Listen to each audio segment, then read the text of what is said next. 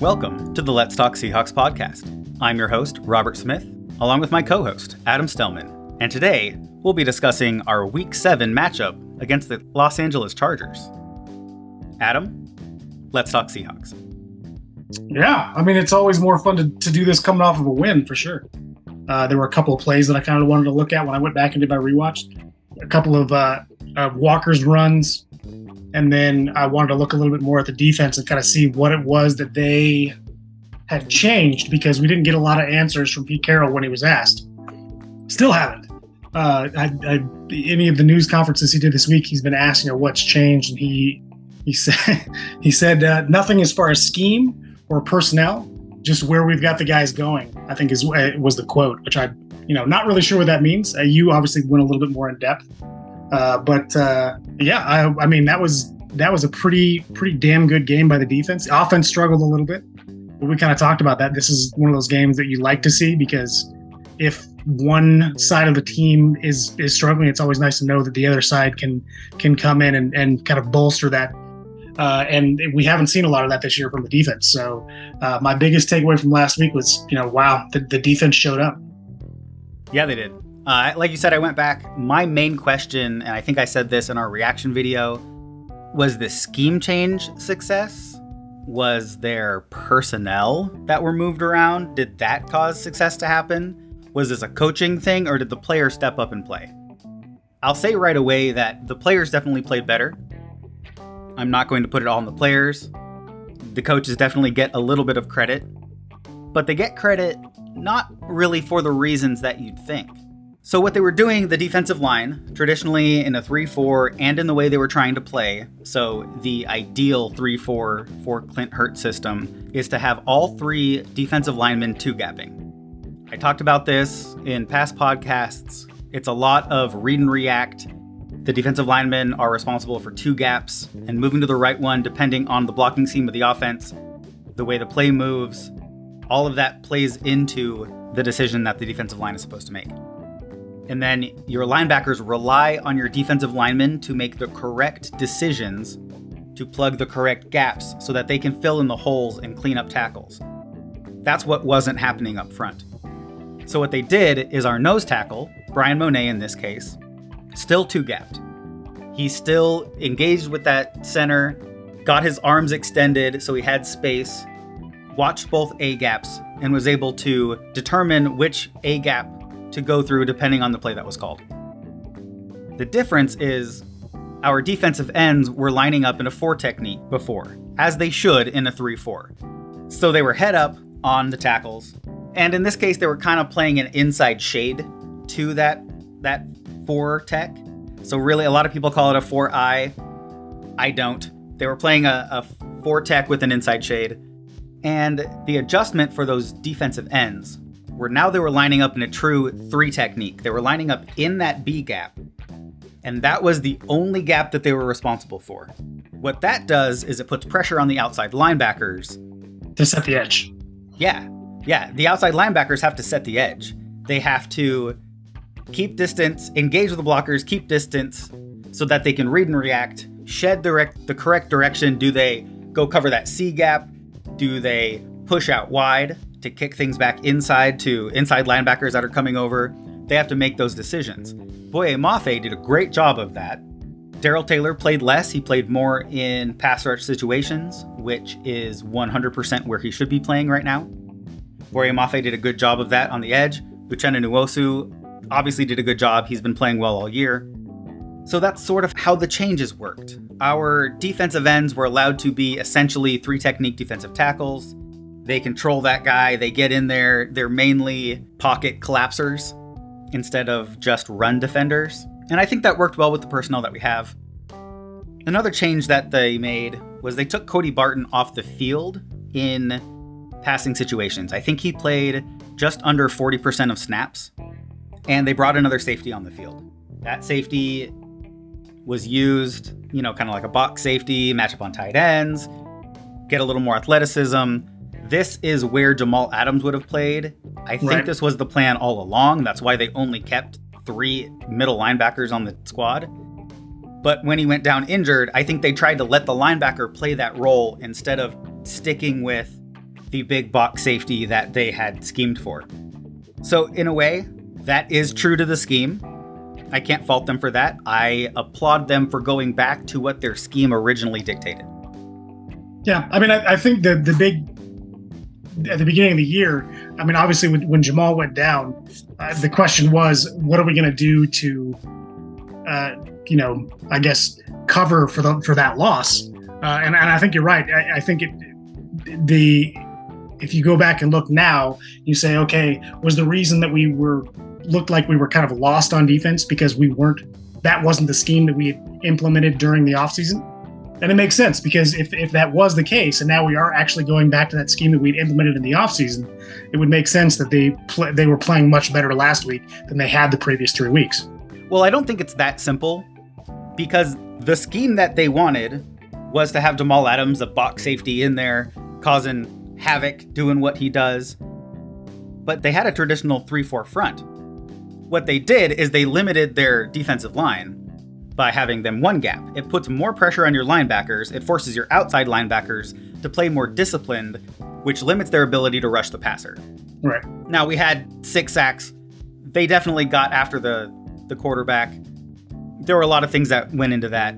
This is just schematically what it does. So I have to give them half credit. And that half credit is because it's not the scheme that succeeded. They changed the scheme to make it succeed with the players, which is what they should have done. It's what I've been calling for all year. But that doesn't mean their original scheme is successful.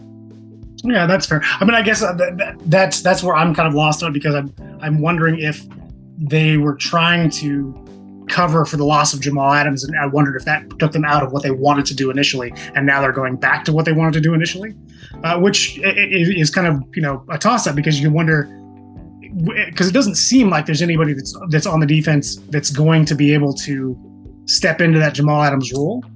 But I mean, Ryan Neal obviously has done pretty well the last couple of weeks of covering tight ends and being that in the box safety. But he's not Jamal Adams. Yeah, and nobody really is. The difference is this isn't basketball. You can't scheme for one player. Right. So that's something they need to look at going forward. Our scheme is to have an in-the-box safety who's athletic, who matches up with tight ends, running backs, out of the backfield, causes havoc on the blitz. Okay, well, you don't replace that player with a linebacker. Go find a safety who can do what you need him to do. That's all I got to say on that. And Ryan Neal stepped in, I think, pretty admirably, especially the last couple of weeks. Yes, I'm a big Ryan Neal fan. I was calling for him actually to start there at the beginning of the year. Obviously, injuries derailed that. But yeah, what I will say is Kobe Bryant is playing lights out. Yeah. There was a graphic that came up, I saw probably on Twitter. I went and looked. It was somebody who put the rookie corners in... we're ranking them, yeah. Rank them based on like Pro Football Focus grades.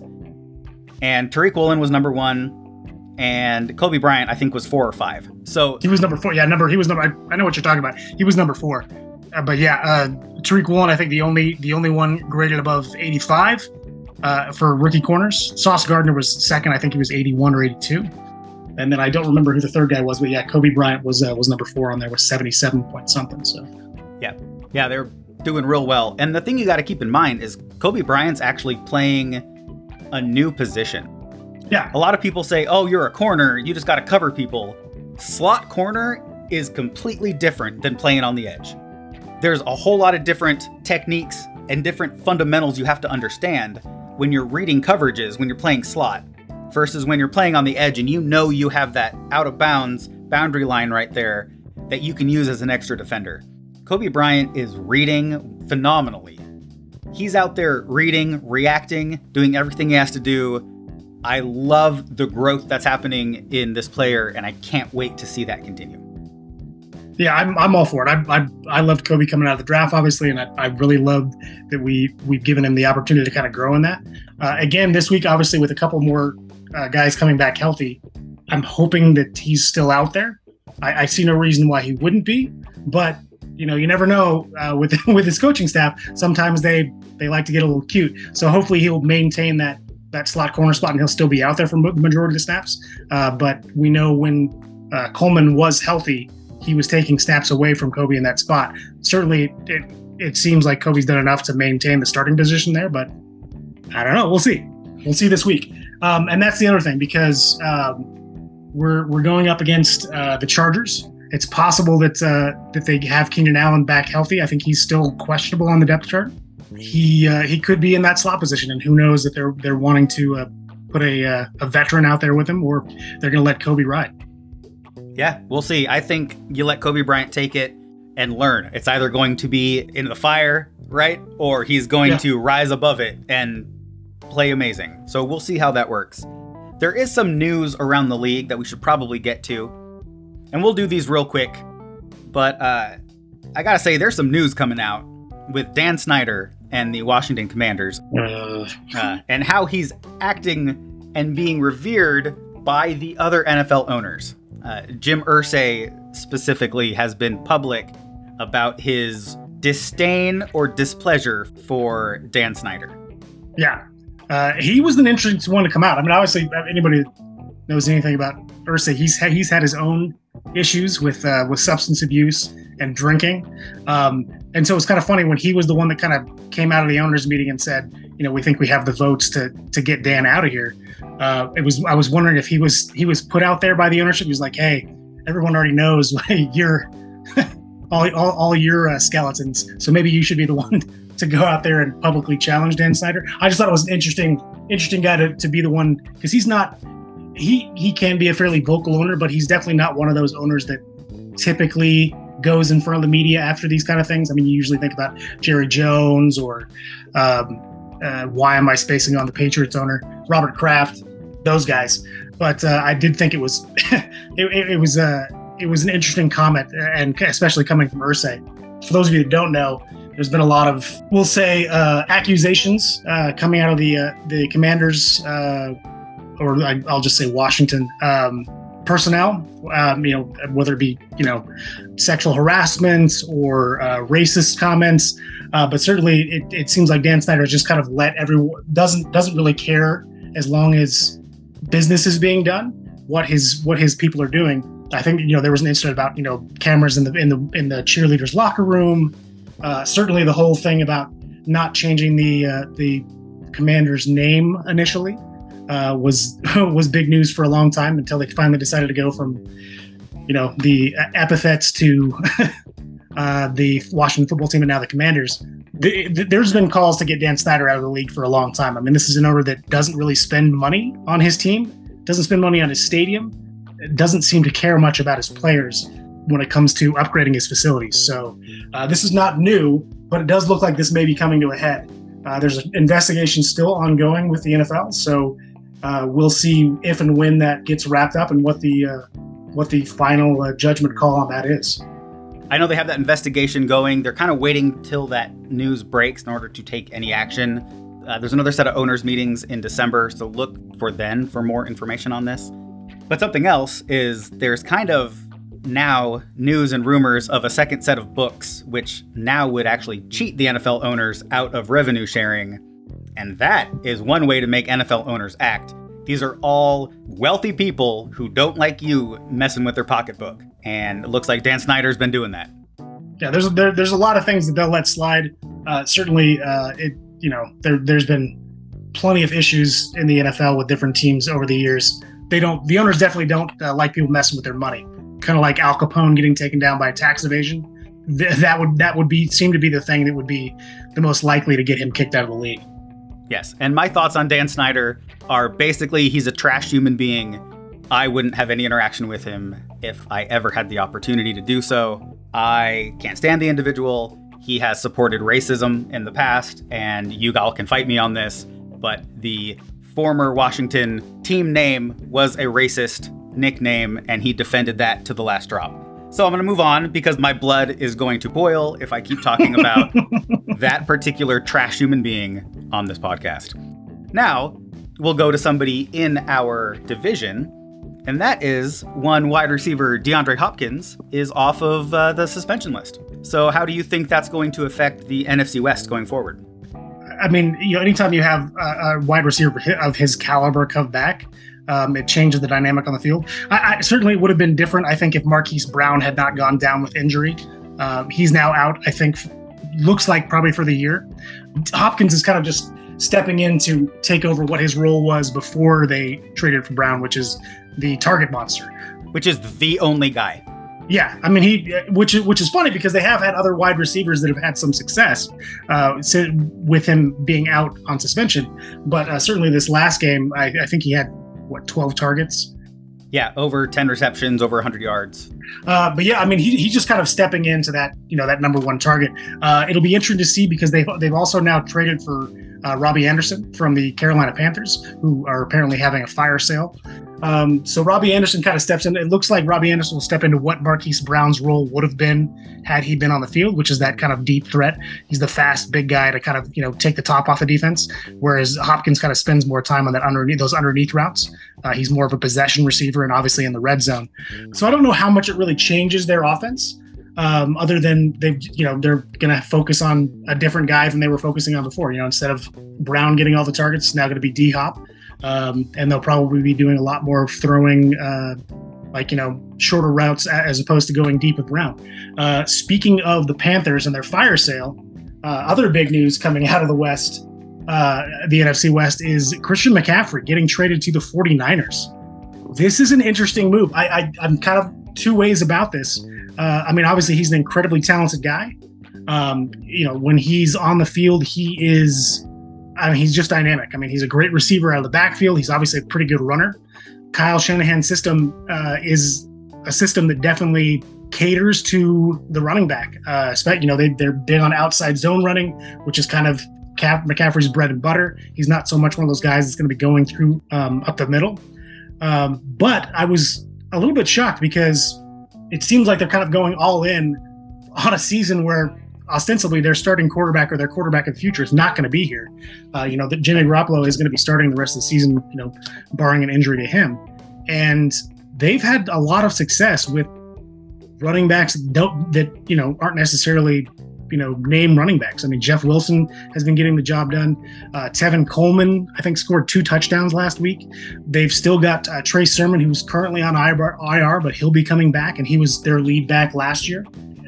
Yeah, I'm not really sure what to make of this. Kyle Shanahan, that system isn't, he's obviously, coming from his dad's, the Mike Shanahan system where it's, it's just plug and play running back. You don't necessarily need a dynamic weapon. So yeah, it'll be interesting to see how they kind of balance that with Debo kind of being that another guy that can come out of the backfield but also catch. So for my money, I think it's just too many mouths to feed. It allows them to have 2 Swiss Army knives on the field. And that's kind of what it is. I honestly always thought Christian McCaffrey should have been a slot wide receiver in the NFL. I think he would have had longer term success. He'd have had a 5 to 7 year longer career being a slot receiver than a running back. They paid a hefty sum, a 2, 3, 4 in this coming draft, and a 5th next year for a guy who averages 9 games a year on the field. And they don't really have a lot of luck with keeping running back healthy. That's been the thing that's kept held the Niners offense back. They haven't been able to rely on a running back, one running back to be healthy all year. And certainly Christian McCaffrey has not shown that he's the guy to do that. Yeah, like I said, I'm just not sure. It's an interesting move. It's one of those things that I think gets a lot of people talking because you've got an incredibly dynamic weapon going to an offense that's known for dynamic plays, and certainly can catering their offense around that run game. Garoppolo's already taken them to I think the NFL the NFC Championship game twice. He's taken them to a Super Bowl. Certainly, he's capable of leading a team when there's a lot of weapons on the field for him to go to. This could be a boon for them. Their defense has obviously been playing really well. They're going to get Bosa back sometime either this week or next week, which is only going to help that defense that's already been playing really well. I think they're desperate. I think Shanahan is on the hot seat, to tell you the truth. And they made this move to show their fans, hey, we're trying to win this. We're going to take it all the way. And they basically mortgaged their future to do it. And we will reap the rewards. Maybe not this year, but in the next 2 or 3 years, the 49ers will definitely fall off a cliff. They're not drafting till day 3. They don't have anything in the 1st, 2nd, 3rd, or 4th rounds. So look to them to be active in free agency. They have much cap space. McCaffrey's going to eat a big chunk of that right now. Yeah, but Garoppolo won't be there. Well, we'll see. He seems to be like the best insurance policy for that team. So I don't know. But speaking of transactions, the Seahawks only made a few minor transactions this week. They had a bunch of guys in for workouts. They only had a few transactions. For the practice squad, they released Kevin Cassis, wide receiver, and they signed wide receiver Aesop Winston. And that's it. Those are all the transactions the Seahawks made this week. Now, our injury report is a little bigger than we wanted to see going into this week. Corner Isaiah Dunn is out. He's been playing special teams for us, hasn't factored in much on the defense. Doubtful, we have Gabe Jackson. That could hurt that offensive line. And Artie Burns. And then our questionable guys are corner Sidney Jones. And this is the one that we really need to watch for, wide receiver Tyler Lockett, who did not practice all week, but they say he's questionable to play on Sunday.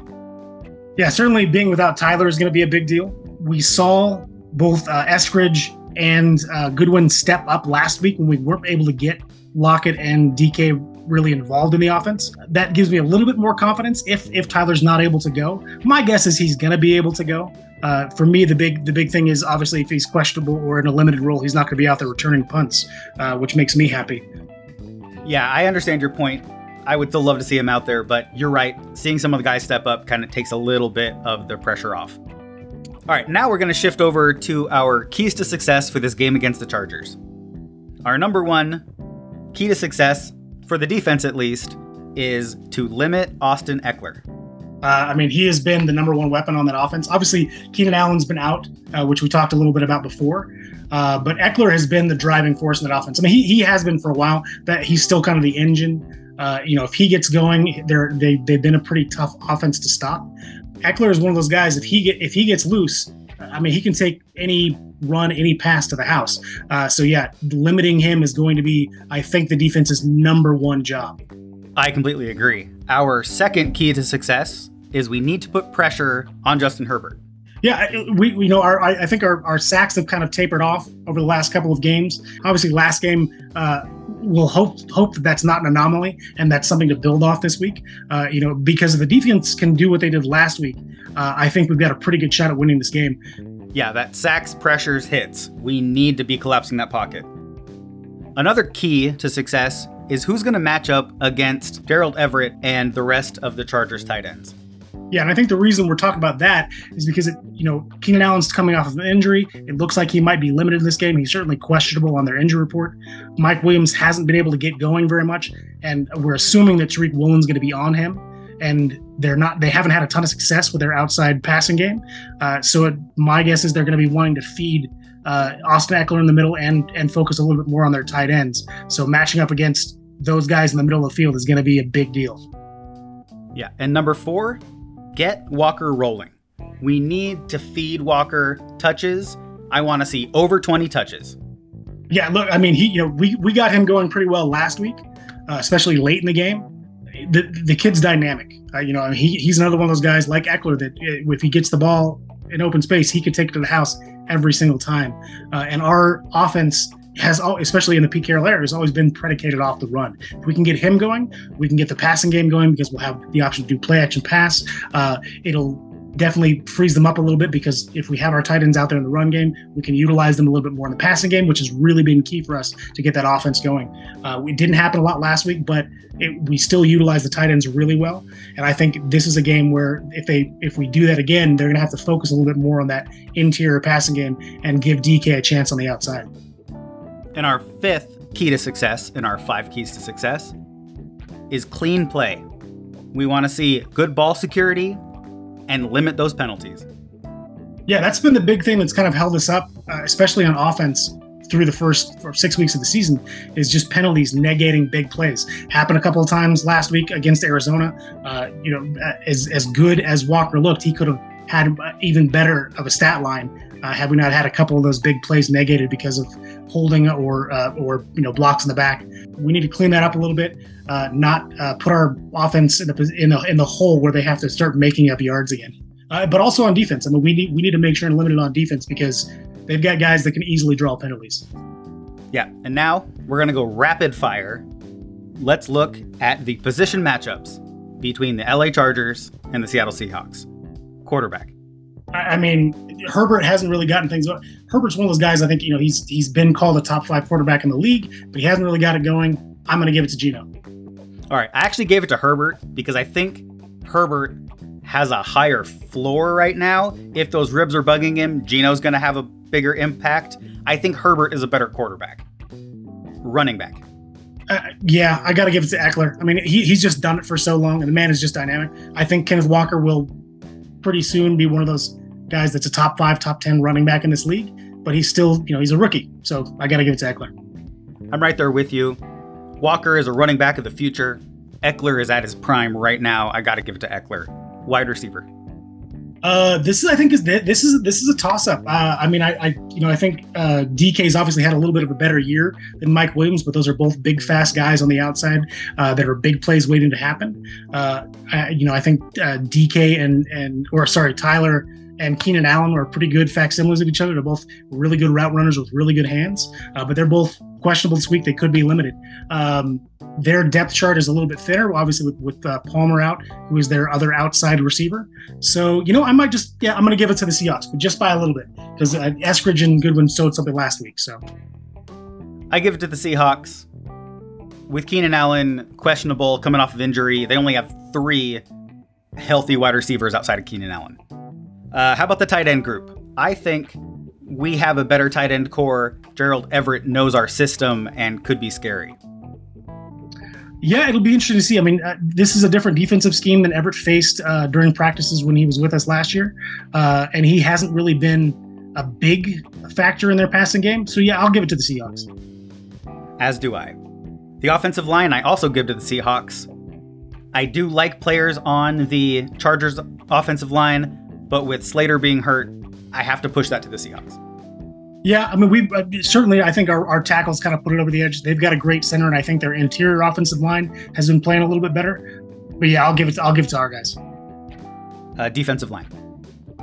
Ooh, if Bosa was healthy, I'd give it to them. But Bosa's on IR. They just have Khalil Mack as the only big name on their defensive line right now, and he hasn't really been a big factor this year. He's a linebacker. I always kind of group those together in the 3-4. But yeah, either way, I'll give it to our D line, our front guys. I also give it to our defensive line, especially with the healthy Al Woods. How about those linebackers, though? Look, I think Nwosu's had a better year than Mack, so I'll give it to our guys. Like I said, Khalil Mack hasn't really been a big factor, and with Bosa out, I'll give it to us, but only by a hair. I give it to the Chargers. I like Van Noy. I like Mack. I like Tranquil. I think they're all playing at a higher level than our linebackers at the moment, so I give it to the Chargers. Defensive backs. They've certainly got the money on their side for sure. They've got a lot of big name guys. J.C. Jackson, I think, was the biggest offseason signing at cornerback this year. Asante Samuel Jr., Derwin James. I like our guys going forward. If Jamal Adams was still healthy, it would be a little bit closer, but I got to give it to the Chargers. Right there with you. Love our guys. I'm giving it to the Chargers, though. I think we can both agree our special teams is heads and tails above theirs, plus their kicker is out. Yeah, their starting kicker's out, and as far as I know, Michael Dixon's still our punter. So, yeah, exactly. The same argument every week. All right, here we go. What's your prediction for the game? The betting line right now is, I think the over-under is 50 points. I don't see it being that high scoring of a game. The Chargers have been pretty limited in their offense so far this year. I know they're getting Keenan Allen back. That might be a difference maker, but I'm looking to this to stay pretty close. My guess is it's going to be a lower scoring game. I'm going to go 23-17 Seahawks. All right. Ours is actually pretty close. I think we're not going to be on that high scoring like the Lions game. I agree with you. I say 23 for Seattle, 21 for the Chargers, and our defense stops them on a late drive to get a game-winning field goal. I'm looking for a turnover. I'd love to see Woolen keep it going and getting to number 5 weeks in a row. So I'd like to see a turnover in the secondary to kind of limit them. But yeah, I agree. It's going to be a close game. And thank you for listening to the Let's Talk Seahawks podcast. As always, go Hawks. Go Hawks.